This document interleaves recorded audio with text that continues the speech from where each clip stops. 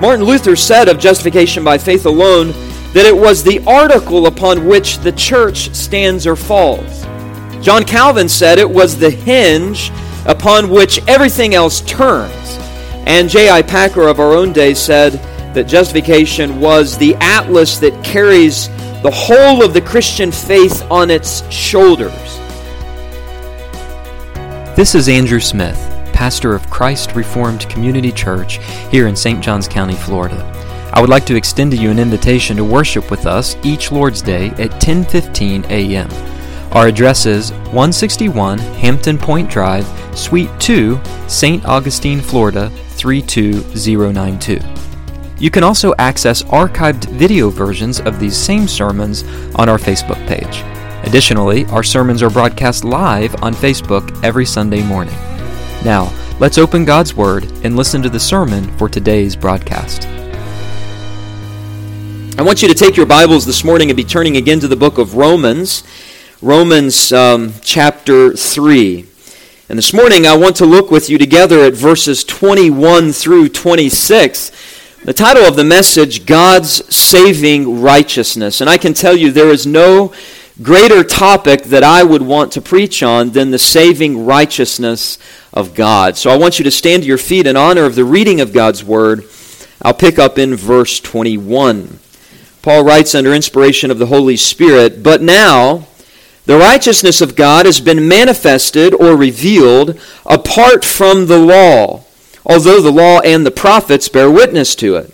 The righteousness of God through faith in Jesus Christ for all who believe, for there is no distinction, for all have sinned and fall short of the glory of God, and are justified by His grace as a gift through the redemption that is in Christ Jesus, whom God put forward as a propitiation by His blood to be received by faith. This was to show God's righteousness, because in His divine forbearance He had passed over former sins. It was to show His righteousness at the present time, so that He might be just and the justifier of the one who has faith in Jesus." You may be seated, and let's ask the Lord for His blessing as we look at this text together. Father, we thank you for your word. We thank you for the clarity of your word. And now we pray that you would help us by your Holy Spirit to apply your word to our hearts and our lives as we look at the saving righteousness of Jesus Christ. Our prayer would be is that everyone in here would look to faith in Christ, that they would rest in His finished work, that we would come away with something of a greater and deeper understanding of the doctrine of justification by faith alone in Christ alone. We pray this for our sakes and for your glory, and we ask it in Jesus' name. Amen. I have just read to you what could be the most important paragraph ever written. And if it's the most important paragraph ever written, then it certainly is the most important paragraph ever written in sacred Scripture. Verses 21 through 26 speaks to us about God's saving righteousness through Christ. And if you notice, for the first time in Romans, Paul speaks forcefully about the doctrine of justification. He uses that word for the first time in verse 24, where he says, "We are justified by His grace as a gift through the redemption that is in Christ Jesus." And as you well know, during the Reformation, the doctrine of justification by faith alone was the rally cry. It was Christians under this doctrine of justification who came together and recovered the gospel, which was underneath, we could say, the rubble of church tradition. And that is why the Reformation was really a revolution of sorts. Martin Luther said of justification by faith alone that it was the article upon which the church stands or falls. John Calvin said it was the hinge upon which everything else turns. And J.I. Packer of our own day said that justification was the atlas that carries the whole of the Christian faith on its shoulders. If you remember, we ended back in verse 20 last week. "For by works of the law no human being," Paul says, "will be justified in God's sight, since through the law comes the knowledge of sin." This is Paul's way of informing us that our justification before God cannot and will not be found in any righteousness the sinner possesses on his own. Therefore, we need another righteousness. This was a righteousness that Luther referred to as an alien righteousness, a righteousness apart from us, a righteousness outside of ourselves, extra nos. That is the Latin term for apart from or outside. And Luther was also famous for another Latin phrase, simul justus et peccator. Simul is the Latin word for at the same time. Justus just means righteousness, et means and peccator means sinner. So this phrase, simul justus et peccator, means that at the very same time we are righteous and still a sinner. That is the doctrine of justification by faith alone. And it is a legal term, justification is. It has to do with a legal declaration that when the sinner places his or her trust in Jesus Christ alone, he or she receives the imputed righteousness of Christ, and they are declared to be righteous while at the same time a sinner. That is what Paul speaks about in our passage this morning, and he even speaks about more than just that. To sort of review for you, so far, Paul has shown that all classes of people, both Jews and Gentiles, have been indicted in God's courtroom on charges of insurmountable crimes. That all, without exception, every human being to the last man, Jew and Gentile, has broken God's law and is deserving of God's judgment. If you remember, in verses 9 through 12, Paul said that we have already charged. That is a legal term. We have been charged or indicted in the court of law that all, both Jews and Greeks, are under sin. As it is written, none is righteous, no, not one. No one understands. No one seeks for God. All have turned aside. So in verses 21 through 26, Paul now moves from the condemnation of sinners. That is the wrath of God revealed, which we've looked at all the way back from chapter 1, verse 18 through the end of chapter 3 and verse 20. The wrath of God has been revealed. The condemnation of sinners is now being transitioned to the subject of the salvation of sinners. We move from the wrath of God revealed in condemnation to the righteousness of God revealed and salvation. And this is seen beginning in verse 21 of chapter 3, going all the way through chapter 8 and verse 39. If you remember several weeks ago when we began our study in the book of Romans, one of the reasons that Paul writes to these Roman Christians is to raise money for a mission trip that he has planned to Spain. And so he needs to be clear about the complexity of the gospel, leaving no stone unturned, so that the Romans will willingly support him financially. And as a result, we have the clearest and most detailed, inspired explanation of the gospel right here in the book of Romans. And it begins in verse 21. And Paul, as he writes, knows that in order to have a right view of the gospel, which is critical for our salvation, we must begin to grasp the concept of the righteousness of God. That is to say that God's saving righteousness through Christ Jesus is the very heart of the Christian faith. And let me just tell you this morning, if your heart does not beat with the rhythm of an orthodox gospel, then the vital signs of life have disappeared. You are still dead in your trespasses and sin. Because Paul has been clear that all, universally, all of us are sinners standing condemned in God's heavenly court with several indictments read publicly for all to hear. But what we learn this morning is that because of what Christ has done for sinners at the cross, those who place their trust in Christ can face the court with Christ as their defense attorney. That is what Paul is getting at. And I can borrow words from another writer of Scripture, the Apostle John, he says, "But if anyone does sin," and it's clear that we all do, Paul has made that clear, "we have an advocate with the Father, Jesus Christ the righteous." And so understand this morning, when Jesus Christ is our advocate, when Jesus Christ is our defense attorney, the verdict rendered is not guilty.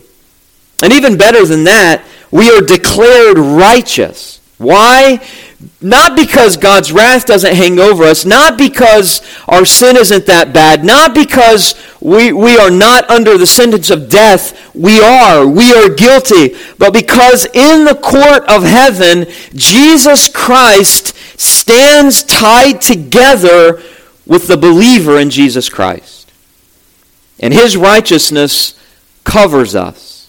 His righteousness covers us from the full fury of God's wrath. But the question is, how is that possible?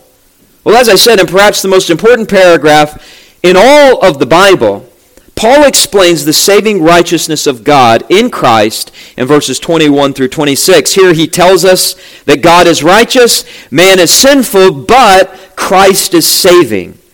And there are really three angles from which we can view God's saving righteousness. First of all, Paul gives to us a righteousness revealed in verses 21 and 22. This speaks about justification in heaven's court.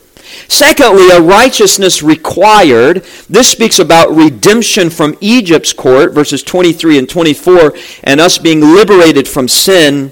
And third, a righteousness reinforced. This speaks about propitiation at the temple's court, verses 25 and 26, when, as it were, the last temple activity, the last sacrifice was conducted, not on the Temple Mount, but on Mount Calvary, as a once-for-all sacrifice for sinners, propitiating the wrath of God. So these are the three angles that Paul uses to describe the saving righteousness of God. Let's begin, number one, in verses 21 and 22, with a righteousness revealed. And this speaks about justification in heaven's court. The text turns from the darkness of sin and condemnation, notice, to the light of the gospel and the hope of salvation, marked out by those English words in verse 21, "but now."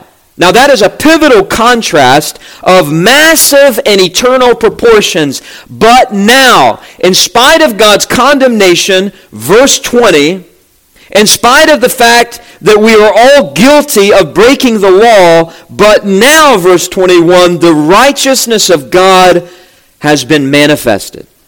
And as we're going to see, the righteousness of God spoken about at this point in the discussion has to do more specifically with the saving righteousness of God found in Christ. This is speaking in concept about justification. The word justified is not used till verse 24, but Paul is already warming up the gospel engine to get us to that great doctrine.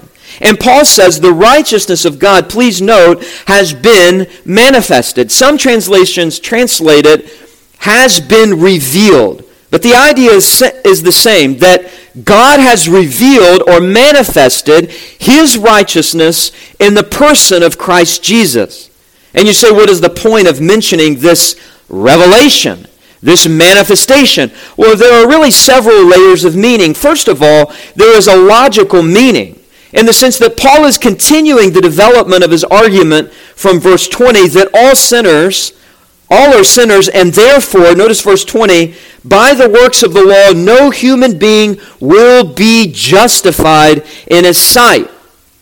This is true unless God intervenes, Paul says. And Paul says God has intervened. But now, that's God's intervention, the righteousness of God has been revealed or manifested apart from the law. There is a logical contrast here between trying to justify your sins, verse 20, by the works of the law, and the way God tells us we are justified, verse 21, through the righteousness of God that has been revealed apart from the law. That the path to heaven comes through Christ. Christ. He is the way, the truth, and the life. No one can get to the Father but through him. It's not found in us. And because this is a logical sort of revelation flowing from Paul's argumentation, it means that it is also a personal revelation.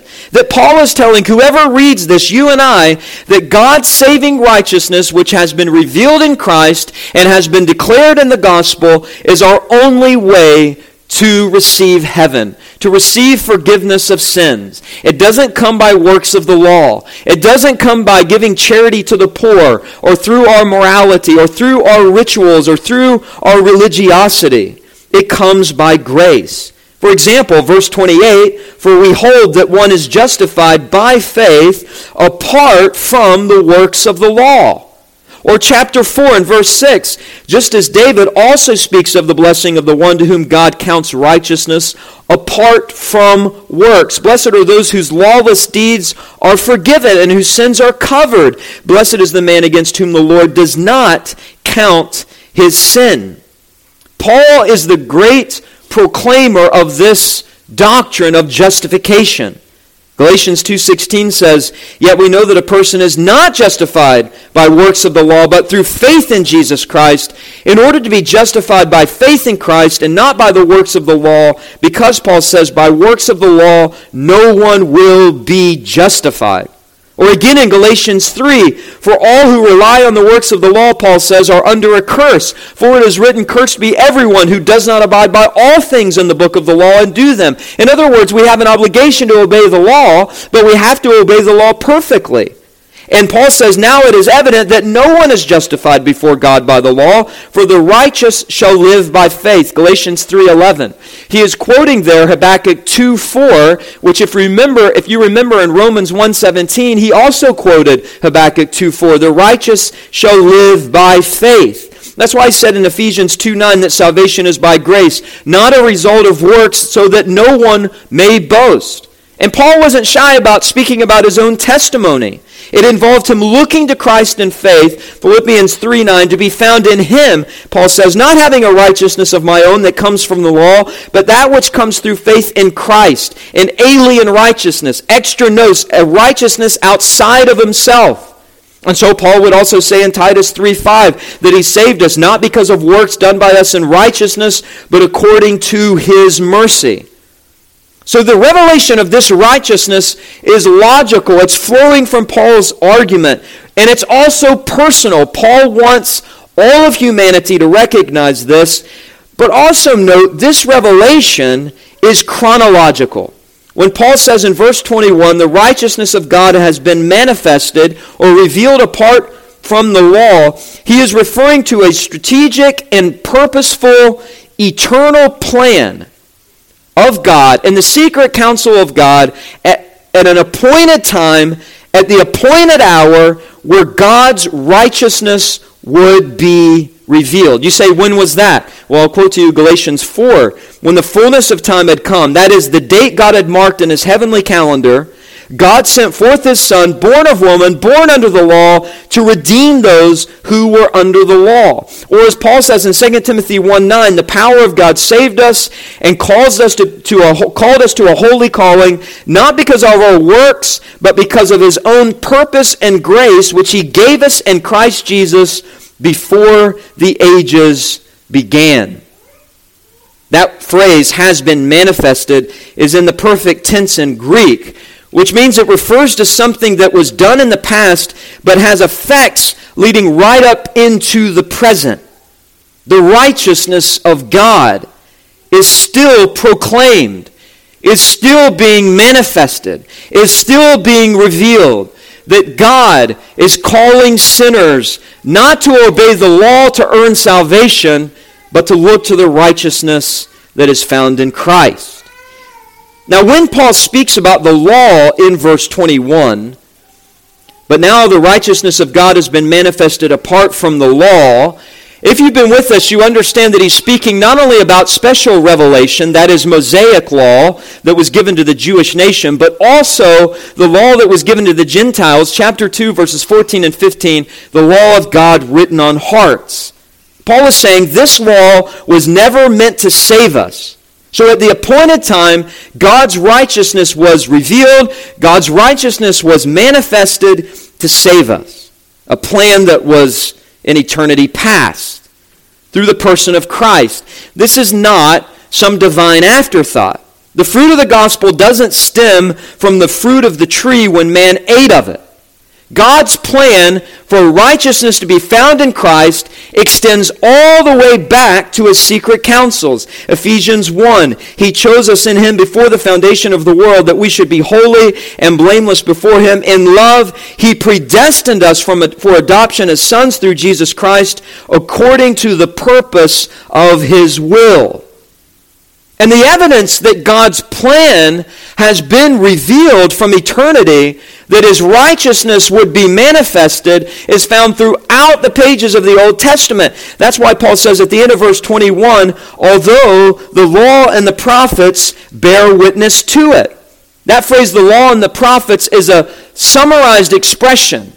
Jesus used it, for example, to speak about as a whole, the testimony of the Old Testament. And here Paul says, the testimony of the Old Testament bears witness to this plan of God to reveal righteousness or salvation, not through the law, but in Jesus Christ. So in one sense, God's saving righteousness, verse 20, is apart from the law, in the sense that obeying the law doesn't save anybody because nobody can perfectly obey it. But Paul is saying in verse 21, there's a sense in which the law does bear witness to this revelation of God's saving righteousness. First of all, if you skip back up into verse 20, the law of God is valuable because through the law, Paul says, comes the knowledge of sin. So the law of God reveals our sin. The law of God is also valuable because the book of the law, the first 5 books of Scripture, the Pentateuch, the entire sacrificial system, a blueprint is given. This entire sacrificial system. Paul is saying the law, the section of the Old Testament, the law, bears witness to God's saving righteousness. You say, how? Well, it's simple. Because every time a man took his sacrifice, whether a ram, a goat, a bull, or a bird to the temple, hands were laid on that animal, sins were confessed, and the animal was killed. And in effect, that was an act of faith whereby the sinner was acknowledging that his righteousness was not good enough, that he needed a substitute to pay for his sin. In essence, that Old Testament saint was looking forward in faith to the cross and the Lamb of God that would be slain there. So the law told him to do that. Therefore, the law bore witness to God's saving righteousness in picture form. So then you ask, verse 21, how do the prophets bear witness to God's saving righteousness? And there are hundreds of verses in the Old Testament that tell us about this. I'll give you the most familiar, which encapsulates the essence of what the prophet's message was. Isaiah 53 and verse 6. All of us like sheep have gone astray. We have turned every man to his own way, and the Lord has laid on him. That is the future Messiah, the iniquity of us all. He died for sinners. So please understand this morning that every time the gospel of God's saving righteousness is proclaimed, to borrow the language of chapter 1, verse 17, every time it is revealed from faith to faith, it has saving effects. The gospel of God's saving righteousness in Christ has been revealed. It continues to be revealed with power. It is the same yesterday, today, and tomorrow, world without end. The gospel never changes. The times of man change. The faithfulness of the church may change. The message of the church may dilute the gospel. The message of the church may bury the gospel under church traditions, but the gospel has always been there. And it's found on every page in the Old Testament. And also this doctrine of justification by faith alone, found in the saving righteousness of God, therefore is not something newly discovered. The church didn't start at the Reformation. Paul didn't discover the doctrine of justification by faith, and neither did Luther, and neither did Calvin, and neither did John MacArthur. Paul is saying in verse 21, it is taught from cover to cover in the Old Testament and the New Testament, and it teaches us that the ground of our justification has never been, could never be, and will never be grounded in our own merit. It is dependent upon the faithfulness or the obedience of Jesus Christ. And that's what I think Paul is alluding to, even if in a subtle way, in verse 22. Notice your Bibles. He goes on to say, the righteousness of God through faith in Jesus Christ for all who believe, for there is no distinction. As already discussed in the many verses that I've already read, the righteousness of God mentioned here in verse 22, Paul now says, is received through faith in Jesus Christ. For all who believe, for, Paul reiterates, there is no distinction. So you may think of it like this. Just as there's no difference or no distinction between Jews and Gentiles, there's no distinction between any of us in here this morning because we're all sinners. In the same vein, there is no distinction for all who believe in Christ. They are equally given the same amount of righteousness that covers them to deliver them from the wrath of God. There is no distinction. And so Paul's main point in verse 22, keeping with the flow and purpose of the passage, is that Jesus Christ alone is the object of our faith. He is the object of our belief. Salvation is not attained by just a general belief in God. Salvation doesn't come because you pray to a general God in the skies or the heavens, or because you believe God is mighty, or because you affirm that God can perform miracles. Paul says nothing here about faith generally speaking. It is faith in Christ. It is belief in Jesus, who is the object and therefore a legitimate Savior. Paul says nothing here about faith plus works.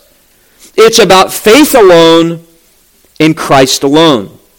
That, and here's Paul's point in verses 21 and 22, justification in heaven's court can only happen if Jesus Christ pleads our case as our advocate. That is Paul's point. His righteousness becomes ours, our sin becomes his, and God remains just. 2 Corinthians 5:21, he takes our sin, we take his righteousness by faith. That is the simple gospel. And if you understand the gospel to be anything but that, then you don't have an orthodox or biblical understanding of the gospel. It is faith plus nothing. It is faith in Christ by which we receive the saving righteousness of God. However, it is possible that Paul is saying more in verse 22. Let me ask you a question. What prevents us from claiming that our faith or belief in Christ is a work? Well, we could go to places like Ephesians 2:8, that we are saved by grace alone, through faith alone, in Christ alone. It is a gift. What is the it in Ephesians 2:8? It is the faith. God grants us the faith to believe. But another answer may be found in a closer analyzation of verse 22. Notice the word faith. It is the Greek word pistis, and the Greek phrase is pisteos Jesu Christou. Now, most of the time, translators will translate that as faith in Jesus Christ. That means they're translating it as an objective genitive. But many commentators believe that it could be translated as a subjective genitive, in which case you would translate it as the faith of Jesus Christ, or the faithfulness of Jesus Christ. The faith that Jesus exercises. I think there's some support for that sort of argument. First of all, because, notice the verse again, the righteousness of God comes through faith in Jesus Christ, and then Paul, it seems, is redundant, for all who believe. He says salvation comes through faith twice. Through faith in Jesus Christ, and then for all who believe. It seems to be a little redundant, so maybe faith of Jesus Christ should be translated here. There's an example of this with another Greek phrase, if you turn with me back to Romans 3:3, what if some were unfaithful, Paul says, does their faithlessness nullify, notice it, the faithfulness of God? Pistis tou theo. The same sort of Greek construction. And when it speaks there about the faithfulness of God, it's not speaking about faith in God, it's speaking about the faith of God, the faithfulness of God.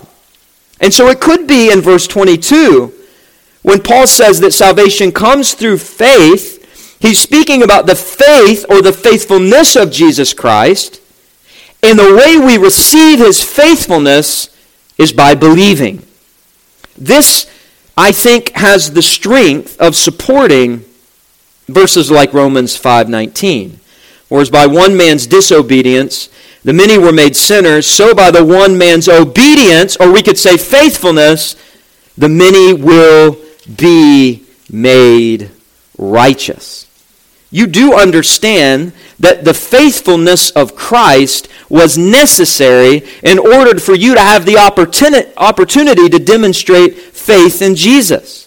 And there are other places which refer to the active obedience of Christ, his faithfulness. For example, the author of Hebrews says, therefore he had to be made like his brothers in every respect. He had to become human so that he might become a merciful and faithful high priest in the service of God. Why? To make propitiation for the sins of his people. And then the author of Hebrews goes on to say, therefore, holy brothers, you who share in a heavenly calling, consider Jesus, the apostle and high priest of our confession, who was faithful to him who appointed him. Jesus Christ was faithful to the plan of the Father. Jesus Christ was faithful to the law of God. He was perfectly obedient to the law of God. So there may be an allusion here in verse 22 to the faithfulness of Jesus Christ. Or we could say the faithfulness of God in sending Jesus Christ. Either way, mark it, a right standing with God, justification, is dependent on the faithfulness of God sending the Son in eternity past, the faithfulness of Christ obeying the law of God to provide an opportunity which is sovereignly linked to our ability by God to place faith in Christ. The point is, from beginning to end and all points in between, salvation is all of God. And that is the only way anyone will be justified in the heavenly courts. You are not saved because of your religious heritage. You are not saved through church attendance. You are not saved by reading your Bible. You are not saved by confessing your sins to a priest. You are not saved through baptism. You are not saved through any other means than the righteousness of God, which comes through the faithfulness of Jesus for all who believe, for all who place faith in Jesus Christ. Now that is the first angle from which Paul tells us we can view God's sovereign saving righteousness. But there's a second angle. Paul moves from this righteousness revealed, which speaks about justification in heaven's court, number 2, to a righteousness required. This speaks about redemption from Egypt's court. And we see here in verses 23 and 24 the word redemption, which speaks about liberation or deliverance. Continuing his thoughts on God's saving righteousness, Paul explains how righteousness is required to stand before God. Notice verse 23. You're familiar with it. Paul says, for, I'm going to explain, here's why you need his righteousness. All have sinned and fall short of the glory of God. Here Paul is repeating what he has said throughout Romans. As sinners, because all have sinned, everyone to a man, everyone falls short. The Greek verb there literally means to lack. And what is it that we all lack as sinners? Paul says, the glory of God. And to borrow the language of verse 22 again, there is no distinction between us and everyone else. We all fall short of the glory of God. What exactly is the glory of God? Well, the psalmist says that God created man as special above all his creatures, didn't he? Indeed, Everything God created, nothing came close to the creation of man. Psalm 8 even tells us, God, you have made him, that is man, a little lower than the heavenly beings. That's not too bad, huh? And crowned man with glory and honor. And then the psalmist goes on to say, you have given him dominion over the works of your hands, all of your creation. You have put all things under his feet. And the psalmist goes on to say that man is over all creatures, beasts of the field, birds of the air, fish of the sea. The crowning of man with glory and honor was something God did. And when you go back to the Genesis account, the intimacy whereby God stoops down in the dirt, he spoke everything else into existence, but he gets dirty to create man from the dust of the ground. He forms man tenderly with his hands. And as the psalmist says in Psalm 139, God still does that. In the wombs of our mothers, he forms our inward parts, and our souls know it very well. We are fearfully and wonderfully made, this intimate picture of God bestowing glory and honor. But what happened in the flower of our youth? We lost our purity and innocence. Instead of honoring God, we disobeyed God. Instead of glorifying him, we dishonored him.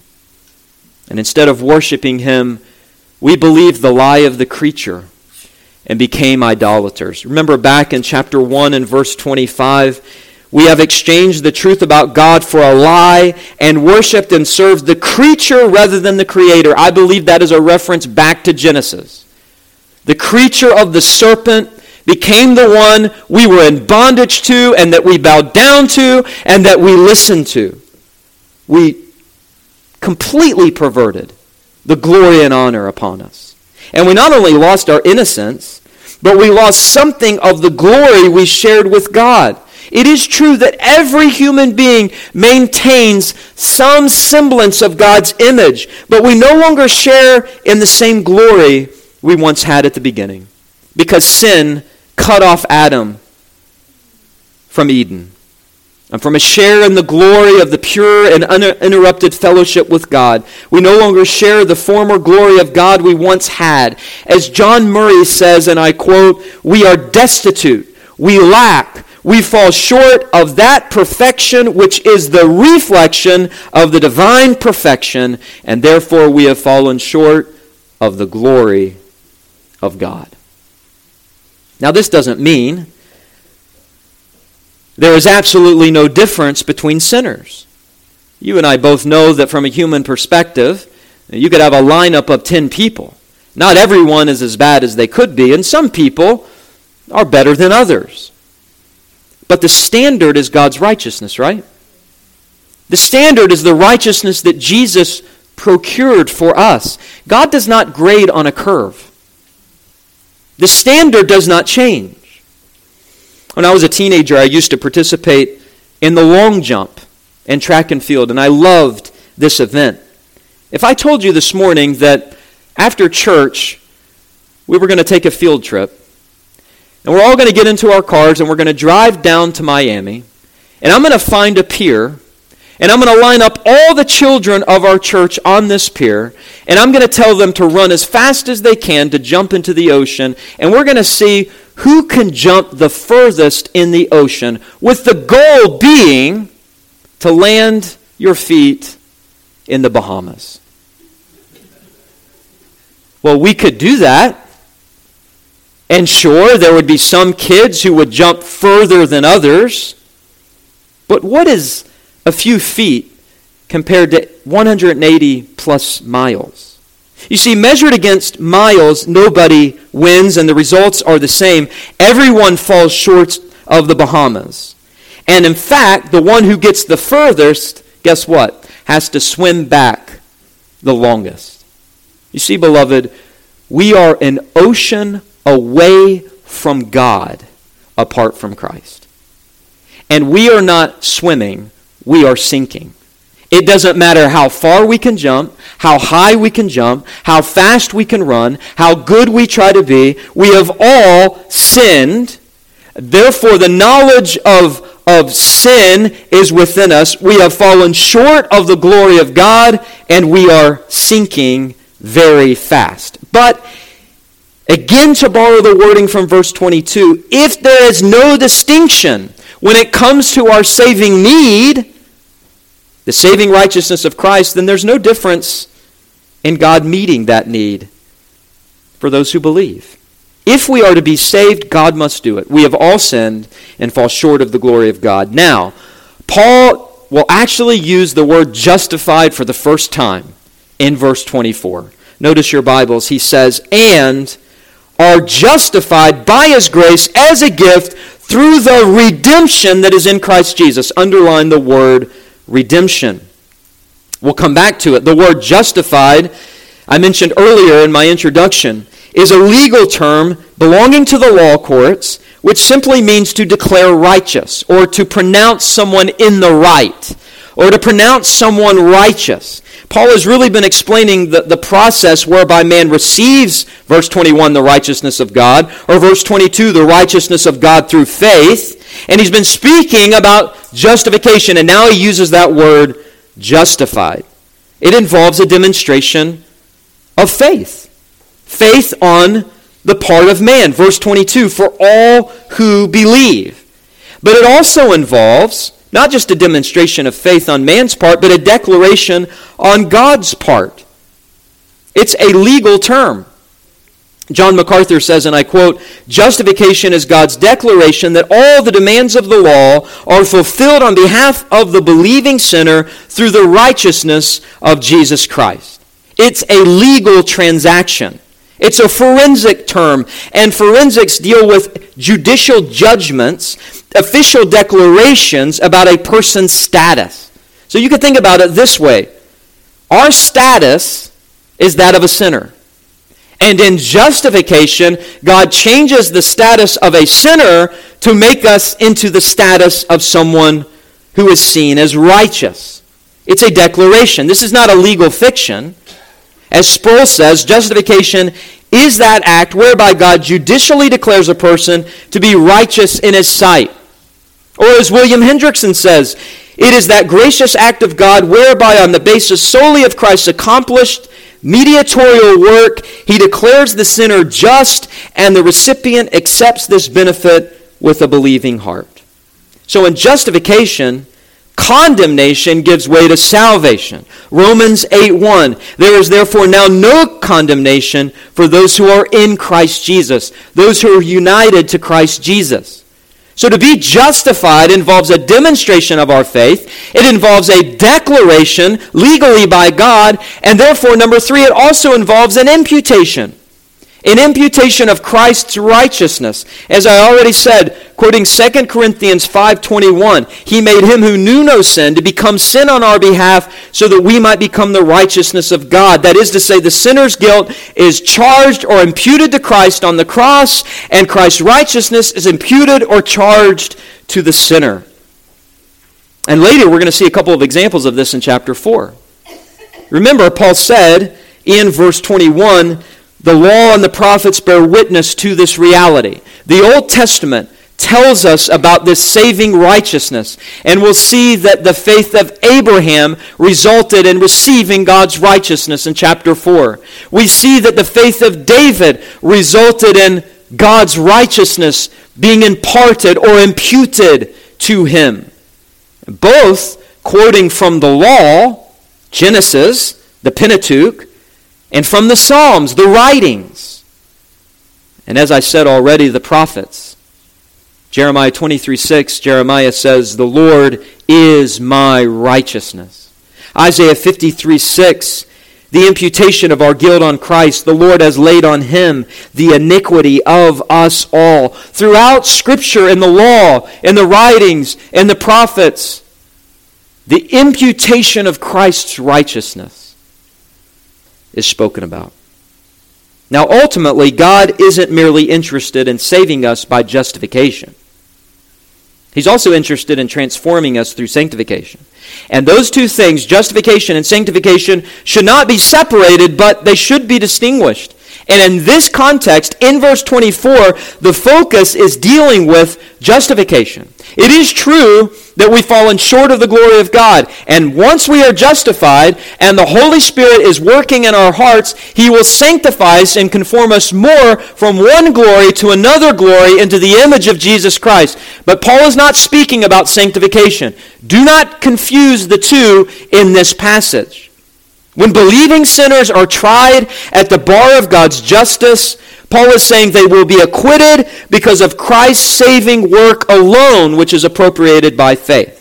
And please note, justification comes, the middle of verse 24, by His grace as a gift.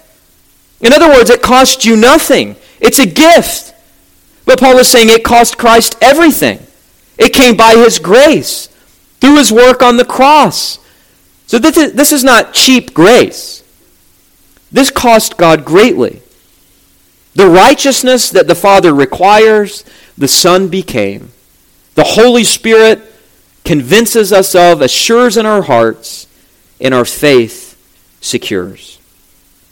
That's the gospel. But notice the language Paul uses to show the cost of this saving righteousness. Verse 24, through the redemption that is in Christ Jesus. Very important word there.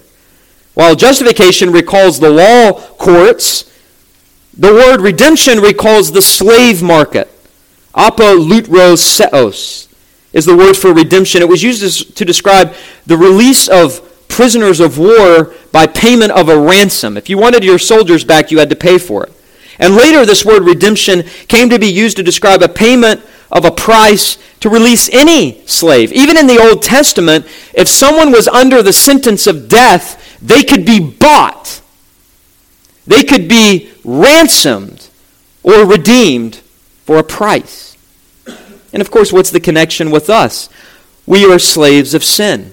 We are under the law. We are under sin. We are under the sentence of death. I read earlier in our service, Romans 6:23, for the wages of sin is death. But Paul's not just making some sort of analogy. This is reality. We are all under the sentence of death, and Israel is our example. That word redemption in verse 24, if you find a copy of the Greek Septuagint, which is a Greek translation of the Hebrew Old Testament, that word redemption is found throughout to describe Israel's release from captivity.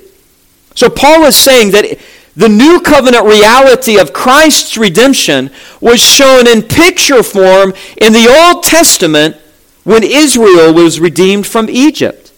I'll give you a couple of examples. In Deuteronomy 7:8, the Bible says, "It is because the Lord loves you, Israel, and is keeping the oath that He swore to your fathers that the Lord has brought you out with a mighty hand. He has redeemed you from the house of slavery, from the hand of Pharaoh, king of Egypt." So the Bible speaks about Israel's ransom or redemption. Paul's picking up on that theme, and he's saying that Christ is the culmination of that. Christ is the fulfillment of that. In fact, it's not just in Deuteronomy, but it's also in the prophets. Take your Bibles and turn back with me to Isaiah chapter 43. The prophet Isaiah used this theme to speak about the coming Messiah. Chapter 43, verse 1.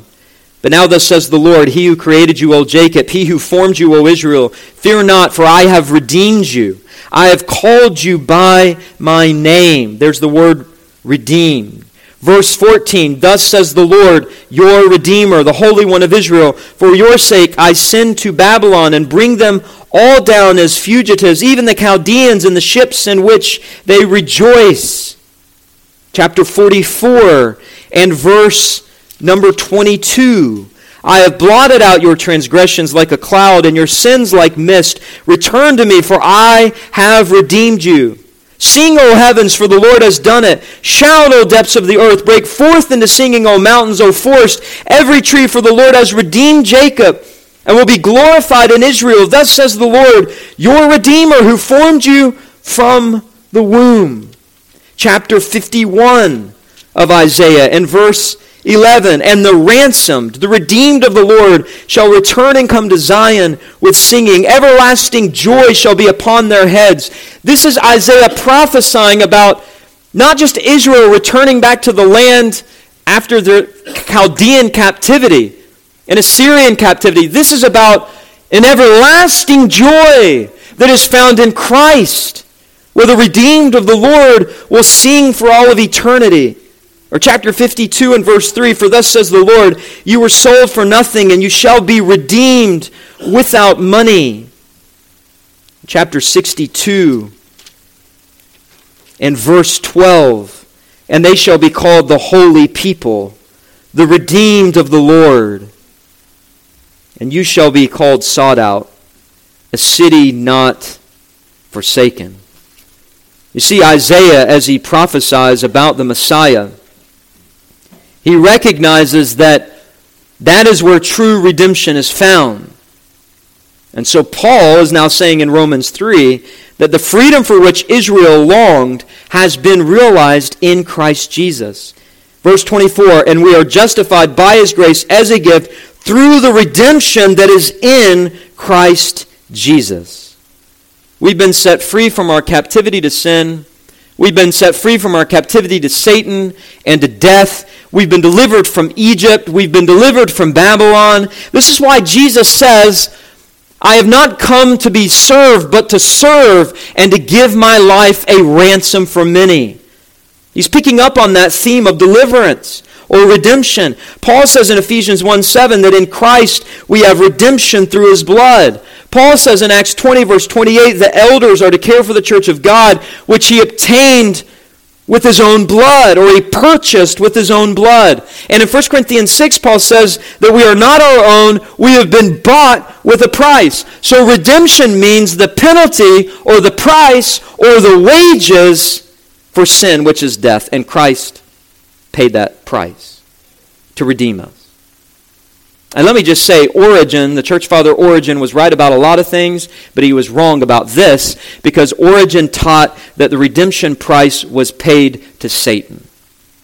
You say, well, that makes sense. Why not? After all, Satan has bound us in prison. Yes, Satan has, but remember, God is the judge, and he has authority over the bailiff. And so when the judge renders the verdict not guilty, and when the judge receives the fine that has been paid, he legally declares the sinner not guilty and imputes the free righteousness of God to all who believe. You see, beloved, it is important to be precise and clear, neat and clean. The ransom price was paid to God because he is the one who was offended. He is the one who has the authority to pronounce us, to declare us, to treat us as righteous, to justify us, to treat us just as if we never sinned. And I want to tell you this morning, if God does not grant you that grace, then there is no salvation for you. Your destiny hinges on what the judge says. Not on what Satan says, not on what others accuse you of, not even what your conscience says. Salvation is not about a feeling. It is about a declaration that God makes. And if he's declared you righteous, then say goodbye to Egypt. It's better to wander in the wilderness under the disciplining hand of God, to be with God in the valley, than to be with Pharaoh on the mountain. You remember Moses. Moses was a man of faith. And the author of Hebrews speaks about the faith of Moses.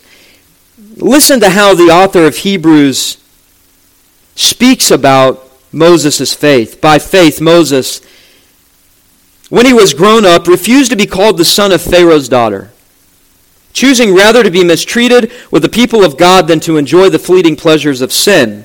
He considered the reproach of Christ greater wealth than the treasures of Egypt, for he was looking to the reward. By faith he left Egypt, not being afraid of the anger of the king, for he endured as seeing him who is invisible. And by faith he kept the Passover and sprinkled the blood, so that the destroyer of the firstborn might not touch them. Moses was a man of faith. He trusted in the sprinkling of the blood at the Passover.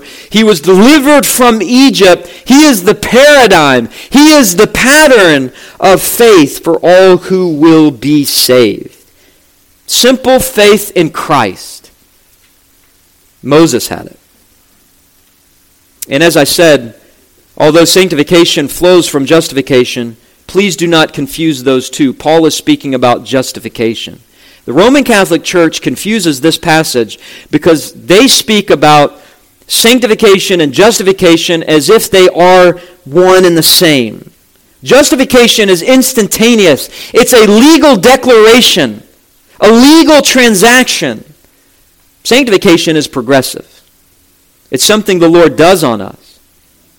But he does it after we've already been declared righteous. For example, you may wrong me. You may sin against me and come to me and ask for forgiveness, and I may forgive you, but I have no power to declare you just. I also have no power to view you as anything but who you actually are, which is a sinner. The glory of the gospel is that God doesn't view us that way. We are at the same time righteous and a sinner, but God views us through the lens and through the righteousness of his only begotten Son. And by the way, that is the power of forgiving others. It's when we learn through the gospel to forgive others, because God in Christ forgave us, we forgive others. We begin viewing our brothers and sisters as righteous in God's sight. Well, Paul takes us to a third angle from which to view God's saving righteousness. His righteousness revealed, his righteousness required. Number 3, a righteousness reinforced, verses 25 and 26. Notice your Bibles, whom God put forward as a propitiation by his blood to be received by faith. This was to show God's righteousness, because in his divine forbearance he had passed over former sins. It was to show his righteousness at the present time, so that he might be just and the justifier of the one who has faith in Jesus.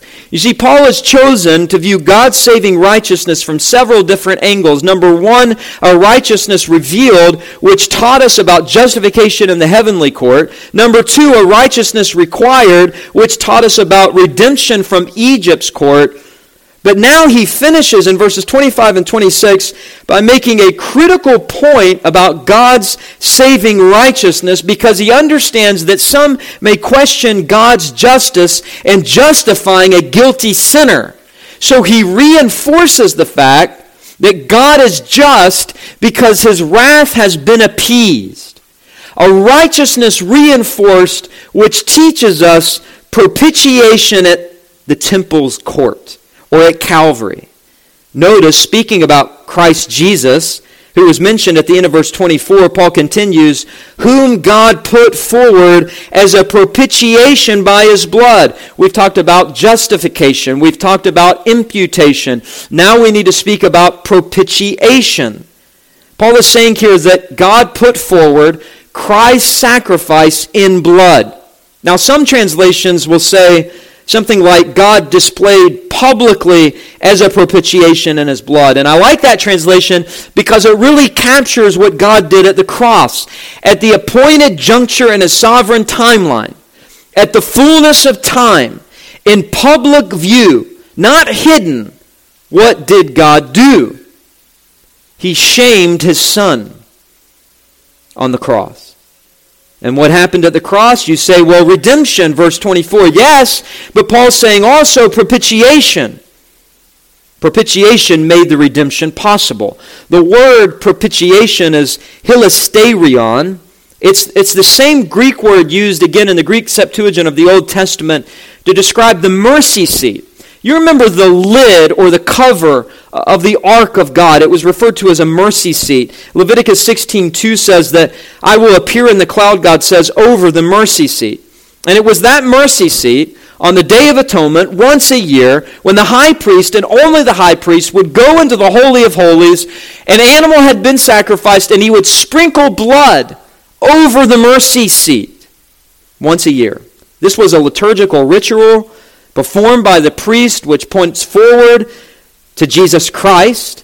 And so what Paul is saying in verse 25 is that at the cross, the fulfillment of this tabernacle and temple activity, the atonement of all atonements, where God's wrath was satisfied, took place, whom God put forward as a propitiation by his blood. All Paul is saying is that what was hidden behind the veil of the Holy of Holies and the temple courts and the shadows of Old Testament sacrifices is now brought in public view in light of Christ's atonement. Let me quote to you a familiar verse, 2 Corinthians 4:6. For God who said, "Let light shine out of darkness," has shone in our hearts to give the light of the knowledge of the glory of God in the face of Jesus Christ. Hebrews 9, after a description of the Ark of the Covenant, tells us in verse 5 that above the Ark, above the mercy seat, were cherubim of glory overshadowing the mercy seat, and of these things we cannot speak now in detail. Of course, it's impossible to speak in detail what exactly the high priest did. We know he sprinkled blood on the Day of Atonement over the mercy seat. We know that much. But he's the only one allowed in there. Have you ever thought about the fact that at times there were two high priests? If one retired, he was sort of high priest emeritus. This was true during the lifetime of Jesus. But never in the training of the high priest could the former high priest take the new high priest into the Holy of Holies to show him how to do it, because only one was allowed in there once a year, and it was the official high priest. Corey and I used to enjoy visiting a museum in Orlando. It's the Holy Land Experience, and I refuse to go back there because the charismatics have basically bought it out, and I don't want to give them my money. But there is a marvelous display in that museum in which they have the tabernacle sort of set up the way that it would look, and the priest goes through all the religious sort of rites, and the climax of it is when he enters behind the veil. And when that happens, the lights turn off. A light is shown on that veil so that you can have some idea of what this shadowy figure is doing. You can't really see what he's doing as his arms move around and as the music sort of plays. The reality is we don't really know what happened. And that's the point. Paul is saying that at the cross, Jesus was the temple, Jesus was the priest, Jesus was the sacrifice, and in public view, the veil was pulled back at Calvary for all the world to see. And out of the darkness, God shone in our hearts to give the light of the knowledge of the glory of God in the face of Jesus Christ. He poured out his blood. He satisfied God's demand for sin to be punished on him in the place of his people. And in case you've forgotten, notice verse 25, to be received by faith. That's the only way propitiation is received. That's the only way salvation is received. Paul has mentioned it several times now. Verse 21, verse 22, now verse 25, through faith, faith alone. We are given the glory of God and the righteousness of Christ because the propitiation, the demands have been met. So it's not that all people are saved. This is not a universal atonement. It's only for those who have faith. And why exactly did God's propitiation of his wrath need to be in public view? Well, notice the end of verse 25. This was to show God's righteousness because in his divine forbearance he had passed over former sins. So just understand this. Propitiation is the appeasement of God's wrath. 1 Timothy 2:6, he gave himself as a ransom for all. The all meaning Jews and Gentiles alike, but not the all in the sense of all people indiscriminately. His blood was shed, the ransom price was paid. As Peter says, we were ransomed not with perishable things like silver or gold, but with the precious blood of the Lamb, spotless and without blemish. And once that atonement was made on the cross, God's wrath was removed. But What about before the cross? What about in the temple? What about all the Old Testament sacrifices? What about all those days of atonement through hundreds of years? That's what Paul's concerned about in verse 25. Because Paul knows the Old Testament speaks about covering sin, represented by the mercy seat, but what about the forgiving of sin? And Paul says here in verse 25, God set aside full judgment in the Old Testament, notice verse 25, as an act of divine forbearance. That is to say, God put up with sin. He didn't wink at it because he still required the slaughter of animals, the shedding of blood, but he passed over former sins, to borrow the language of verse 25, as a temporary overlooking of judgment. And you say, why did God not just blast everyone into hell? Well, the same reason that he doesn't automatically blast us into hell when we commit sin. He is a divine, forbearing, patient, merciful God. The psalmist says, yet he, being compassionate, atoned for their iniquity. He did not destroy them. He restrained his anger often and did not stir up all his wrath. He remembered that they were but flesh. Wow. The only reason God temporarily withheld his judgment was because he was merciful. And you remember what that mercy seat represented, right? It was a covering of the Ark of the Covenant. And what was part of the covenant? The law of God. And what was contained in the covenant? The tablets of stone where God had written with his finger the law of God. And what did Moses do when he came down from the mountain? He threw those tablets of stone down, and the law of God was broken. You see, the reason the cloud came over the mercy seat and the reason the priest sprinkled blood on the mercy seat was because contained in that mercy seat was God's broken law that God's people had constantly broken. And the blood was there as a memorial to point forward to Christ, who would obey the law of God perfectly, who would be our mercy, who would be our grace through his propitiation. And so God had to sacrifice his son publicly. This was not a once-a-year sacrifice.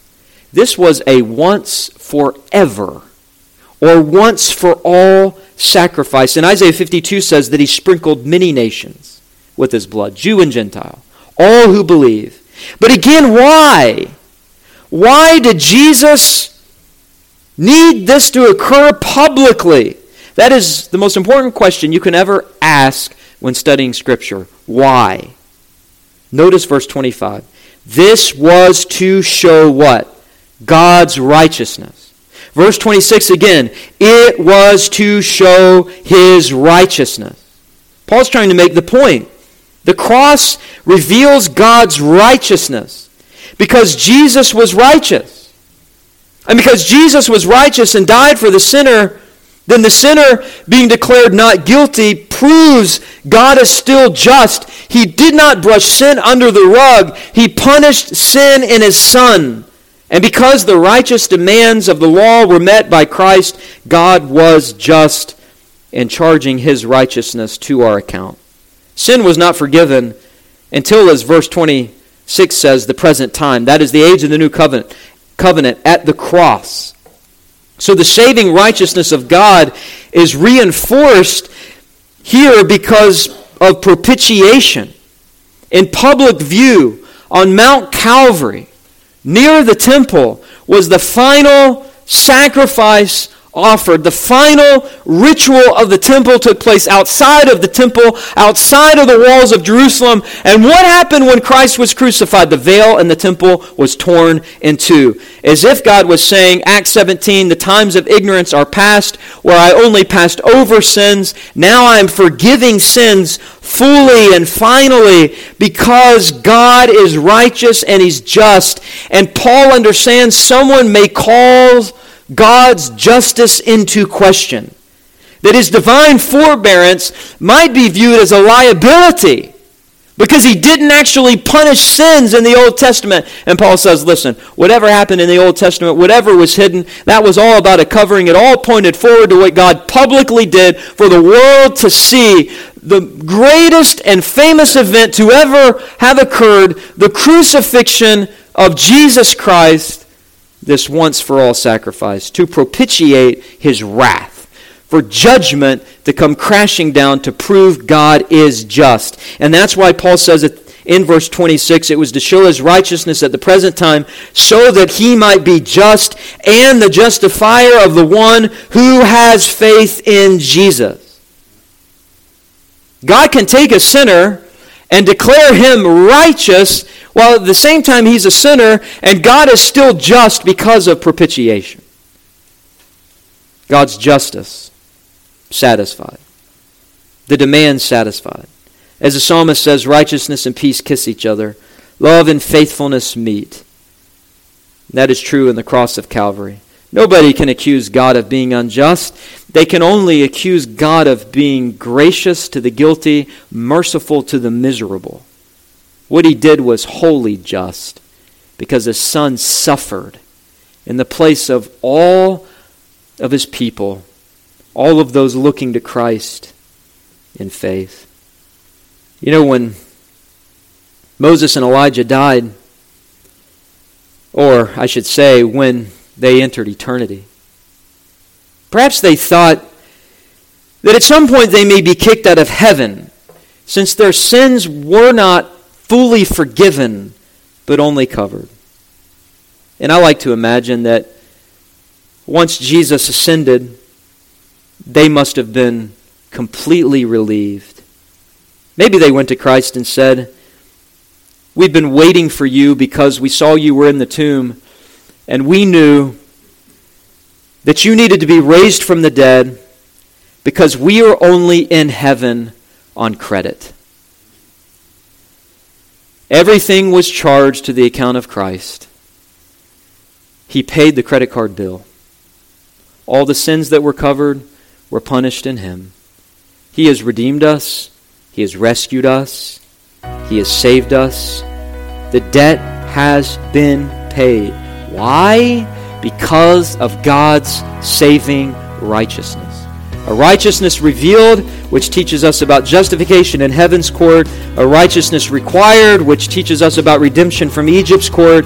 A righteousness reinforced, which teaches us about propitiation at the temple's court. We've been forgiven because of Christ, and this morning we come to observe the emblems of the Lord's table. But I would urge you that you need to look to Christ in faith if you haven't. Quit trusting in your own works. Quit trusting in your own religiosity. Quit trusting in your own whatever. God's saving righteousness alone, is the only thing that can free us from sin, from hell, from Satan. It's the only thing that can deliver us. And praise God, the price and the wages of sin have been paid through the righteousness of Jesus Christ and his righteousness alone. I hope this sermon from God's Word has ministered to your soul. For more information about our church, you can visit our website, www.christreformedcc.com. Also, for access to more sermons, articles, and a podcast I host entitled Today in Church, His Story, you can visit www.pastorandrewsmith.com.